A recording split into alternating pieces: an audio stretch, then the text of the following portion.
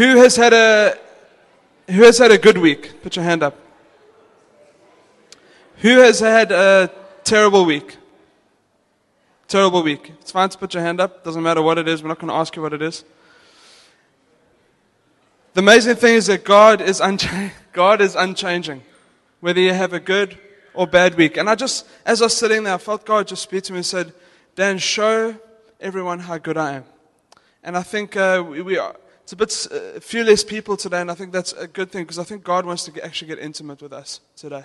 And He wants us to engage Him. He wants us to see more of who He is. And today I'm talking, so you can turn your Bibles to Philippians 3. Philippians 3. We have been going through this book for a while, and hopefully we'll be done by the end of December.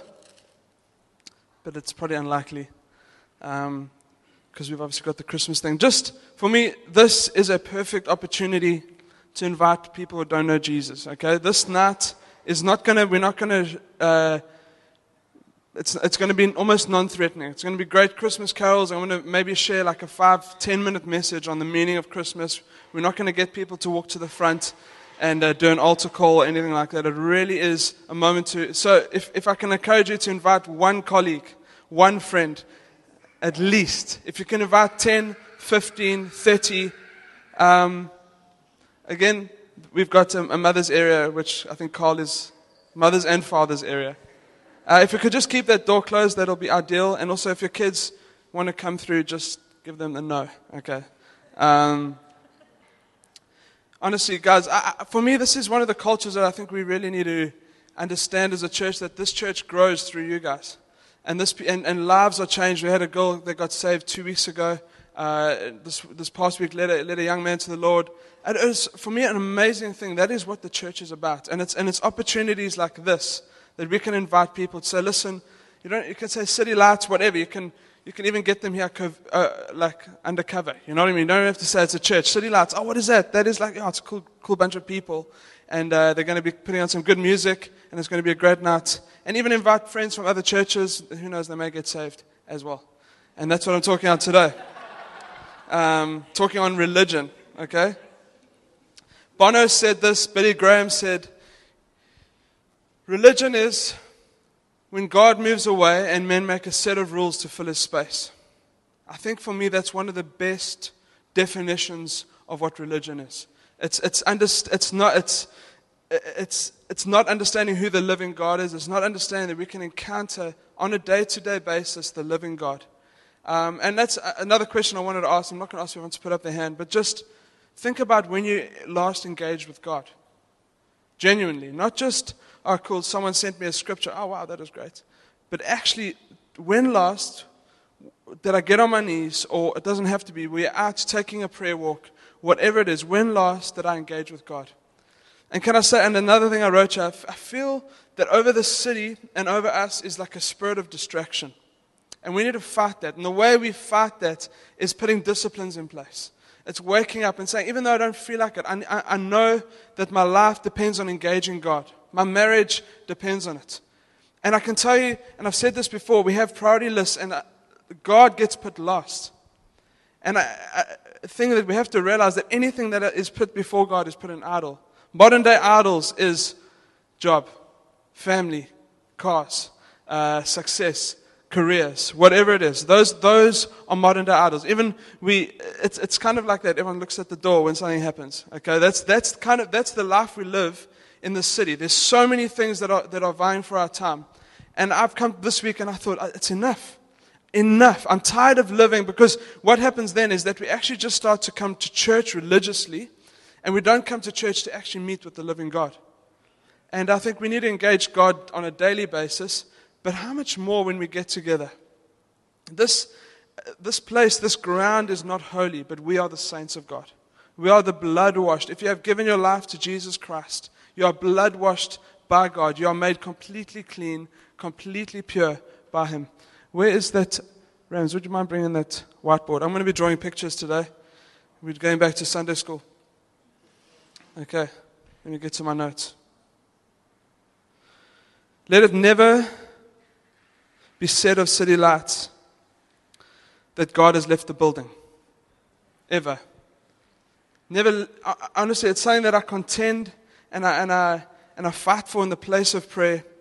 And I think God has an incredible future for us as a church. But if the core that I think God has been developing over the past couple of years, if we're not engaging God and not actually, and whatever your circumstance you may be, you may feel God is a million miles away. He's not.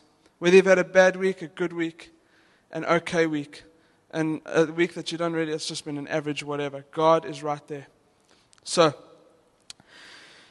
Philippians 3, it says, finally, my brothers. Isn't it interesting that pastors always say that? That this is exactly halfway through the book, and Paul is writing finally. It's like a pastor going, listen, I'm about to land. You know that you've got another 30 minutes on the preach. Okay.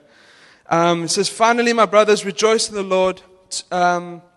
Again, whatever your circumstance, we need to learn to cultivate a culture of praise. I just think of that verse where it says that if you can't run with men on foot, now I'm paraphrasing because I need to actually get the exact verse, what the words say. But if you can't run on man on foot, how can you run with horses? And it's just the sense of like, if little things distract you, how are you going to ever walk into your calling? How are you ever going to walk into what God has for you? And Real and I were talking about it, and I just said, like over the past 2 months, there's been obviously not having a venue distraction, and some people have kind of fallen off and whatever. And he says, and we're just saying together, it's like, imagine when real persecution comes to the church. Imagine. I wonder if we'll be scattered down to 4 or 5 people. It's just, and I think we need to learn as Christians to be resilient. We need to learn to not go based on our feelings, but go based on what the Word of God says. And we're talking with a couple this week, just put principles in your life. Like, we set a thing. We go to church on a Friday, no matter what happens. No matter what happens, we go there, not because we want to fill seats, but because I know that in that moment, I'm taking my eyes off myself. And I'm putting them on Jesus. I'm learning about His Word. I'm learning how to grow in Him. We must always rejoice in all times, give praise to God. To write to you the same things, still 3 verse 1, is no trouble to me and is safe for you. They say the sign of a good teacher is to repeat. Now they're saying anyone who's involved in public speaking, there's the stat that goes like this. It says that you retain 25% of what you have heard, if I had to speak today, if you hear it twice. So realistically, you guys are holding today about 10%, maybe. Clint, 4 to 5%, maybe. Rams, don't worry. I'll give you my notes. I'm teasing. That's why we believe in shorter preaching, 30 to 35 minutes. I try to stick to it. Is that because in reality, like, I want you to go home with one idea today. And if you can think of anything, is that religion is when God has left. If you can remember that in your mind, religion, when you just start doing the works of God without the love of God, it's like decaf coffee, okay? It has the form of a coffee, but it has no power inside of it. To be honest, it's a waste of time. It's just bitter water, okay? You must have, with caffeine, it even tastes better. And I won't even tell you the process of how they get the beans to decaf. It actually takes all the nutrients and it takes all the flavor out of it. So just rather not have coffee. Anyway, okay. That, for me, religion, Paul says, he says, it's a form of godliness, but it denies its power. So you can act godly, but you're not understanding that God is living inside of you. So you can do godly things, but not understand that actually the living King came. He came to earth as a man. He died in our place, the substitutionary atonement. Okay, there's a big word for you, but basically it means this, and I'm going to draw you a nice little picture. Is this paper? There we go. Let's call this guy Rom, okay, because he's got big shoulders and a cool little hairstyle.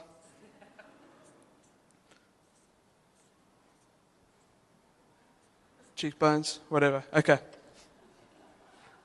Green pants. Okay. There's Rom. Rom is a sinful man. Okay. So sin is generally, let's look at it as black. Okay. So let's just say there was sin all over his body. Rom was was a Buddhist before he became a believer. His eyes were blocked. He could not see the goodness of God. Can everyone see that? It's a work of art. Okay, so that's pretty messed up. Okay, so that Romans 3:23 says that we have all sinned and fall short of the glory of God, which means that we are all we're dead to God. Our spirits are dead to Him. So there's no way of us interacting with Him. The Bible, Jesus says that I am the way, the truth, the life. There's only one way to the Father, and it's through Jesus Christ. There's only one way to communicate with God, and it's through Jesus Christ. That's why as Christians we talk about, are you saved or not? Because that salvation moment takes you from this to, you have the spotless Lamb, Jesus Christ. Okay, I don't want to insult Jesus. I'm going to try to draw Him as nice as I can. He always has a kind of a hipster type beard. There's Jesus. Didn't he always have like long hair? Okay. And then they always portray Him in as a robe. I mean, I wonder if we get to heaven and Jesus said, I never wore a white robe. And I never had orange hair. You know what I mean? So it's just, you just never know what Jesus is actually going to look like. So there's Jesus. Okay, this is the resurrected Christ. He came to earth, lived an absolutely sinless life. He came fully man, fully God. He came born of a virgin. There's a new race, a new line, a new Adam that we come under once we believe in Jesus Christ. So you had this dirty Ramesh, Dan, Ramsey, Bruce, Katya, everyone. We sins God. Jesus comes, lives an absolutely white, spotless, pure life. Then, this is really Sunday school stuff, but we are learning. Okay.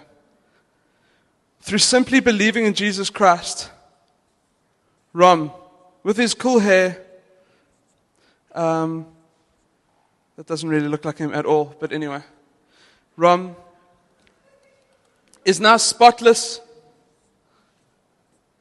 and pure because of Jesus Christ. Simple. That's how simple the gospel is. We started out dirty, messed up. Every single one of us starts at the same level playing field where we are just jacked up. There's no hope for us. Jesus lives a spotless life. It says that there's a substitutionary atonement, which basically means where I should have hung on the cross, or in modern day terms, where I should have been electrocuted to death because the wages of sin is death. Jesus stood in my place, and through simply believing Him, a miracle happens, a transaction takes place where His righteousness becomes our righteousness. We now get the righteousness of God. It's unfair, it's scandalous, it's the love of God, it's the grace of God. None of us deserve it. And I think that's the first place we have to start with religion. And I was going to get there much later. It says this: I write to you, look out for the dogs. This is verse 2. Look out for the evildoers, those who mutilate the flesh. And it's not three different groups. It's actually three different names that Paul gives to the religious people. And now a point to learn out of there is that it's often not the people outside of the church who are the biggest threat. It's sometimes the people inside the church. And Paul realized this. Wherever he went and preached this unadulterated, unbridled goodness, grace of God, that you do nothing to deserve it, you can add nothing to your salvation. What used to follow them always was the Judaizers, which were a bunch of legalists, which basically said, okay, cool, we're cool with Jesus, but we have to add a whole bunch of stuff onto that. And he refers them to dogs. Now, in Hebrew culture, that immediately they would have understood that to be not a cute little cuddly dog. Ram and Nushi have these dogs that you can mop the floor with. They really are cute. And I mean, even Mark and Janine got these they're honestly the size of a pencil. It's the tiniest dogs ever. It's not that when they talk about dogs. It's those dogs when you go into Sri Lanka or into Africa, where they've grown up on the streets. And they're literally, you don't know they're there, and they just sneak out, and they just yap at you, and they bite you. And the funny thing is that the Jews, these Judaizers, these almost hypocritical legalists, used to call Gentiles like you and I, they used to call them dogs. So Paul flips it on his head and says, actually watch out for those dogs. They mutilate the flesh. Now if you look at another word for that is the mutilation. And basically he's referring back to where Elijah and the prophets of Baal are on top of the mountain, And there's this showdown going down where Elijah says is going to call fire from heaven. He says, listen, pour water on everything. And God comes with his consuming fire, consumes up the offering, consumes the water, gone. And then obviously the prophets of Baal started cutting themselves. They started mutilating themselves. And that's what religion ultimately does. Who's ever been to a monastery, some form of monastery in their lives? I went to a monastery when we were in high school. This is kind of just before I got saved, or just when I was saved. And I remember walking there, and then they had on the wall, they had framed whips. But like whips with like little like nails on the end. Those were hectic things. And basically what it was is that these Franciscan monks, this was in Natal somewhere, in South Africa, they used to, when they sinned or thought a bad thing, they would take time of penance, and they would just whip themselves for days. And I'm like, that is making a mockery of the sufficiency of Christ's death on the cross. He was absolutely perfect. The Bible says that through just believing in him, we carry his righteousness. Repenting of our sins, following Jesus, becoming a disciple, you get this divine exchange from our sin to his sinless body. So Paul writes about these dogs, and he says, and I don't know if you've ever sat around quite religious people. They do. They tend to yap like dogs, and they attack you out of nowhere. They might even throw scripture at you. And it's just, they don't understand the love of God. The amazing thing that Paul's tone, if you look at Philippians 1 and 2, is very loving, it's great. Then all of a sudden, it changed to being very strong. We're the same. Like, for me, I've said this so many times, come as you are, don't stay as you are. We want sinners in this church. We want people who understand that they are sinners, that they're messing up, but they're putting their faith on a loving God, and we expect change after that. But we don't want religious people. And the only way we just ask you to go, because that's just, for me, it doesn't build a church that Jesus is coming back for. See, what they used to do, and this is what they were famous for, if you go read the whole book of Galatians, is that their main kind of swan song was circumcision. Okay? So I don't know how these guys walked around. Basically, they said, okay, cool, we get saved, but now you have to be circumcised. Okay, so guys, that should bring a bit of cringe factor. Because can you imagine, I don't know how these guys actually operated. Maybe they had scissors in their back pocket, and they were just like, okay, you got saved, okay, cool, it's time. We're going to take you in the back room, we're going to circumcise you. Now, the whole thing of circumcision, it actually was a sign, a covenant sign that happened with Abraham. But it actually happened after Abraham was saved. It says that he believed and he was credited with righteousness. Then God said to him, go circumcise. I don't know if he circumcised himself. I can't remember the story. But he got circumcised. At that stage, he was an old man. Okay. But it was a covenant sign for the people of Israel. But what started happening in the New Testament, that people who grew up with a Jewish tradition thought, okay, cool, we're saved by Jesus, but we're going to start adding a whole bunch of things onto it. And I think, for me, I think as believers, we've been adding and subtracting stuff away. We can do it all the way to heaven. We just mean to focus on Jesus Christ. It says, religion never sees the sufficiency of Christ. Religion never sees the sufficiency of Christ. Galatians 6:15 says, neither circumcision nor uncircumcision means anything. What counts is new creation. You think, okay, how does that affect us today? We don't, especially there's not many Jewish people around. Okay. For me, it means this, is that when you get saved, people portray what Christianity should look like, and you think, okay, if I act like that, that makes me a Christian. For example, I've got it here somewhere. I have a whole bunch of don't do. So I get saved and I cut out smoking, I cut out drinking, I don't watch over 13 movies unless they're portraying Jesus. And then what about what I do? I memorize scripture, I live a moral life, I listen to Christian music only from 1980 to 1994, because after that it got a bit weird and a bit too rocky, so it has to be very kind of hymn-based. So we kind of portray a certain style of Christianity, and we call that being saved. Now for me, all of those things are good. But it happens the right way around, is when you stare at Jesus long enough, you start to become like him. And that's what Star and I, we've had long chats with people about understanding your sin and your sinful nature, and et cetera, et cetera.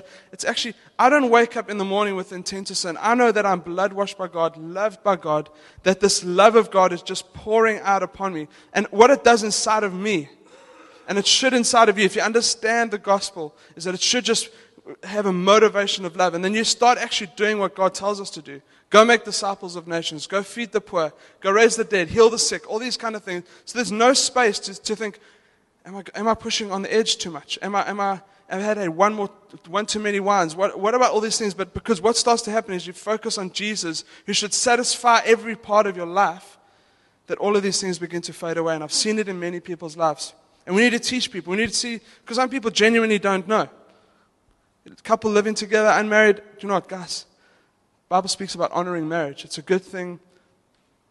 Move away from each other. Don't stay together. Marriage bed should be honored by all. Do not get drunk on wine, which leads to debauchery. All these things, they need to be taught. But if it's without the motivation of Jesus inside of you, it starts becoming law. And if Jesus hasn't changed your heart, and you try to tell people to do stuff, it's going to cause rebellion. And I think we have to preach the gospel strongly first, that Jesus saves us. I've got a few, there's a guy called Talian Chavidian. Who's heard of him? He wrote a book called Jesus Plus Nothing Equals Everything. And he's basically saying that we cannot add anything to our salvation. We add to our relationship with God. Because now we've entered in from religion to now relationship. We can do stuff that where we engage with the Father. And he says this, legalism says God will love us if we change. How many of you have ever thought that before? Okay. You can all, I'm admitting. Okay, there we go. 2. The rest of you are liars. Okay. But then the gospel says that God will change us because He loves us. When you trust Jesus, your identity and your worth is no longer based on what you can accomplish, but what Jesus has accomplished for you. Amazing. I think, in the early days of being saved, who's been saved for a year or two? You need to camp in this place. You need to understand that you are loved by God. There's a guy, author Brendan Manning, he talks about that there's this furious love of God, this insatiable love of God. We heard a few weeks ago about the prodigal son, that no matter what you've done, you walk back to the Father, He's got His arms wide open towards you. Legalism says, pursue holiness to make God happy with you. The gospel says, pursue holiness because God is happy with you. The law of God demands perfection. The gospel of God declares perfect all who trust in Jesus. There's a declaration made over your life. Ryan, Lauren, Ram, Nushi, Connor. You are made and declared righteous through Jesus Christ. You cannot do anything to earn that salvation. And I think that one phrase, by grace, through faith in Jesus, has changed the world. There's a Martin Luther in the Reformation, that was his thing that he said over and over and over. It's by grace through faith in Jesus. We cannot add to our salvation. Go read Galatians. Go read this text that I'm going through now. And it says this, for we are the circumcision, that's us, who worship by the Spirit of God and glory in Christ Jesus and put no confidence in the flesh. We are the circumcision. There's been a circumcision that has happened in our hearts. It's not an outward physical thing. Jesus has come and changed us. When I got saved, my desires changed. There was a process where there was sanctification. We're becoming more like Christ and getting more desires of Christ. But in that moment, there was something that happened to me. I'm like, I'm different. And therefore I have to act and live differently. And then Paul comes here. I can say a whole lot of stuff there. It says, verse 4, it says, though I myself have reason for the confidence of the flesh, if anyone else thinks he has reason for confidence in the flesh, I have more. Circumcised on the 8th day, and in Jewish culture, that was the time to be circumcised. So starting from the beginning, he's saying, listen, he's fulfilled the law in every way. Of the people of Israel. Now, there was always this elitist understanding that was inbred into the people of Israel, where they couldn't even interact with outsiders, where they could only interact with Israelites. And it's the same today. Anyone who's been to the Holy Land, you'll see that there's no interaction. There's almost an aggressiveness from the religious people towards Gentiles, to the point of, it says in the Torah that you have to tuck your coat in when you walk in the market so you don't bump or touch anything that is unclean. And Jesus came and threw everything out there. He had a prostitute come and wash his feet with perfume. I mean, it's just, Jesus radically changed the view of what a rabbi was in those days. 2 Corinthians 5:21. Can we turn there quickly? Keep a finger in Philippians.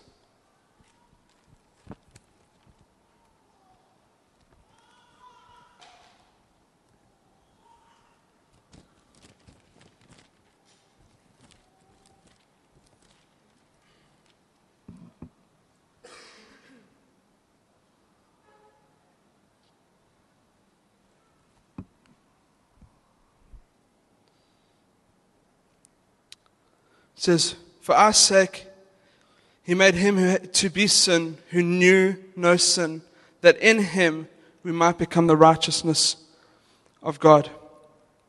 And Paul's writing here, and he's giving all of his credentials. And he's saying that he's circumcised on the 8th day of the people of Israel, the tribe of Benjamin, which means it's an elite tribe, Hebrew of Hebrews, as to the law, a Pharisee, as to zeal. Now the word zeal that he would understand is to love and hate at the same time. So it's to say that you love God, but to hate anyone who came against the Jewish religion. A persecutor of the church, he held the coats when Stephen was being stoned. As to righteousness under the law, blameless. So basically Paul's saying this. There were 613 things that you have to follow. Ceremonial law. Paul followed every single one of them. And then he says this.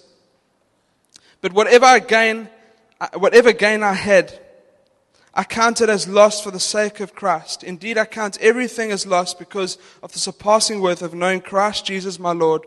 For his sake I've suffered the loss of all things and count them as rubbish." The word there is dung.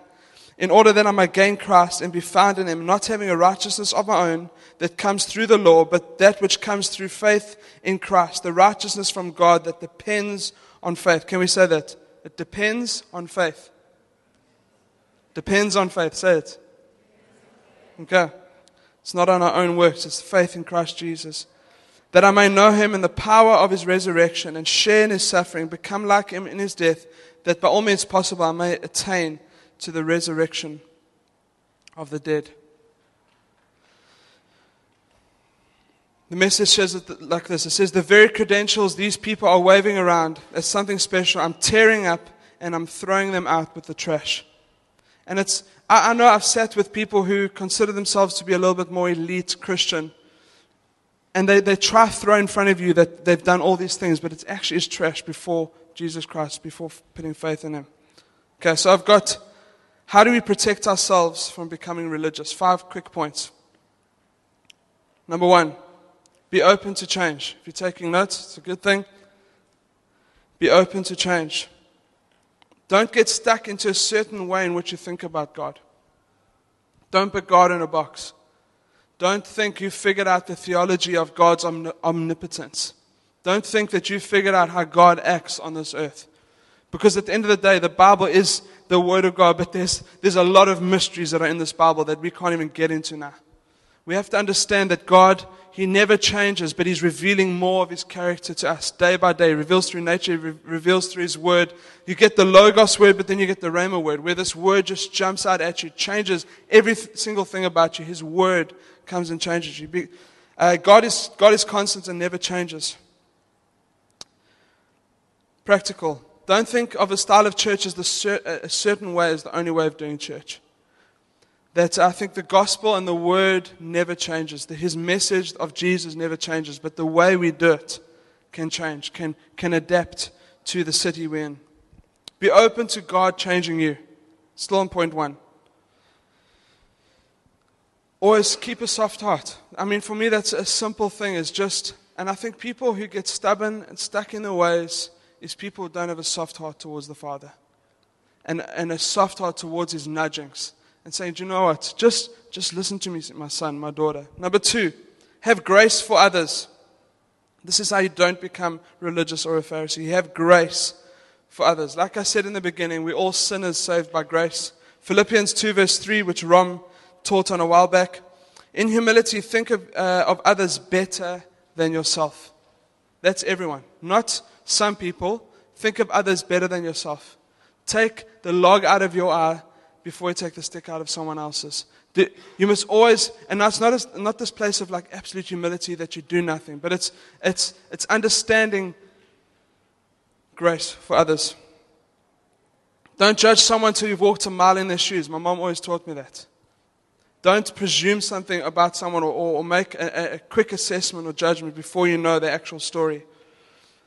The moment you think you're better than someone else and you get irritated that they're not the same as you, that's when the religious spirit starts to set in. Another sign of being religious is when you're listening to a sermon, you think, this is definitely for the person next to me. Religious. Third point, remain teachable. Not one person, not one church movement, not one idea, or not one ministry has all the answers. We need the whole body of Christ. We need to remain teachable. Never think that you've arrived. And I pray that one day when I'm in my 70s or 80s, I'm sitting down and there's a young guy, younger than me, 22 years old, and I'm learning from him. And I'm taking notes from him because God is not a respecter of age. God used 12-year-olds to lead countries. We have to live in this place of always remaining teachable. Be more concerned about the state of your own heart. Number 4, be more concerned about the state of your own heart than that of others. A religious spirit is always looking. It's always saying, but you're not right with God, but you're not right with God. But actually, if you look at yourself, you are actually not right with God. Number 5, don't be critical.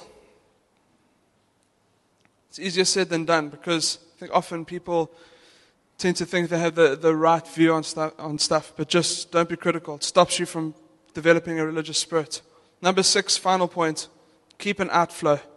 And some of you would have, you know the story, but the Dead Sea is the Dead Sea because there's no outflow. There's a river going in, but there's no river going out. Salt buildup, it's whoever's been there, you float in the sea. It's amazing, it's cool. So it's the kind of a natural wonder that's happened. But it's the same with us. If we're not serving, giving, loving, pouring out, freely have received, freely you give. And we've got a thing we're going to start in the new year called Be the Culture. So it's not depending on one or two people that are sitting in the front. But if you walk in this church and you think, oh, they're not that friendly, you be the culture. You be the culture of friendliness. You walk in and you say, the worship was a bit flat today. You be the culture of worship. So you stand up and you go. We had Vanessa, our friend here last week. She doesn't care what people think of her. She goes crazy in the corner. I thought, wow, our church needs that. I love that. I love that there's this openness. There's just no inhibitions. It's just like I'm pouring out my heart before God. Oh, we don't see people say, you be the evangelist. You're the one that be the culture. You're the one that invites friends. And that's the thing. The answer to what you want to see is inside of you. So there always has to be an outflow. Religion leads to death. Religion, and I think what often happens with religion is people just store up, and they don't do anything with what God has given them. So let's pray together. Father, we thank you for your word. Jesus, we just think of this picture, God, that we were dead in our sins and transgressions, but you came and you gave us life. Father, we thank you for that. We thank you, Jesus, that it's not through our own effort, but God, just through simply saying, Jesus, I surrender to you today. Can we all stand together? I feel that we need to publicly, in a place of just say, do you know what, today I fully surrender. Again, just say, Jesus, would you take over? So, can you repeat after me? It's not a sinner's prayer, because a lot of you would have prayed that. But just repeat after me. Father, today I surrender again. I give my life to you. I pray that you would make me radical for you. God, where I'm lacking faith, give me faith. Where I'm lacking peace, give me peace.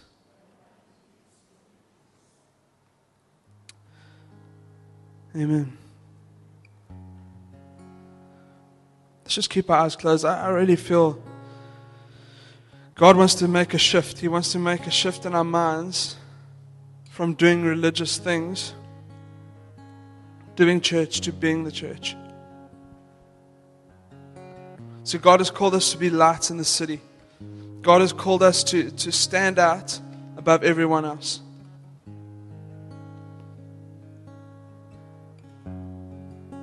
We thank you for your presence, Jesus.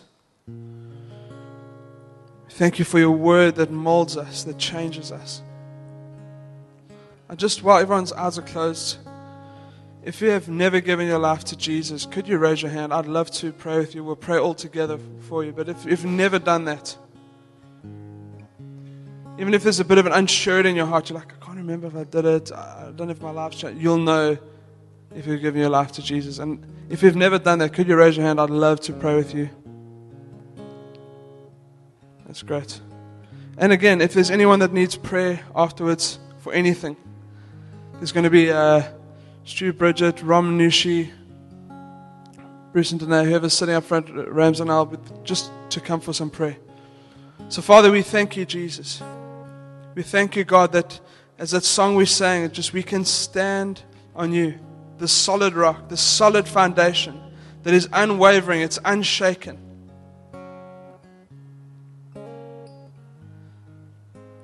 Let your word be unshaken in our lives. Father, I pray this week that you would just interrupt people's lives in such a powerful way. Father, would you come and speak in dreams, whether it's in visions, whether it's through the word, whatever it is, in times of prayer. Father, would you just come and just bring your change to your people. Let us not relive religious lives. Let us live lives that are so radical, so passionate for you, Jesus. Let the shift happen now, God. Let it happen now in our lives.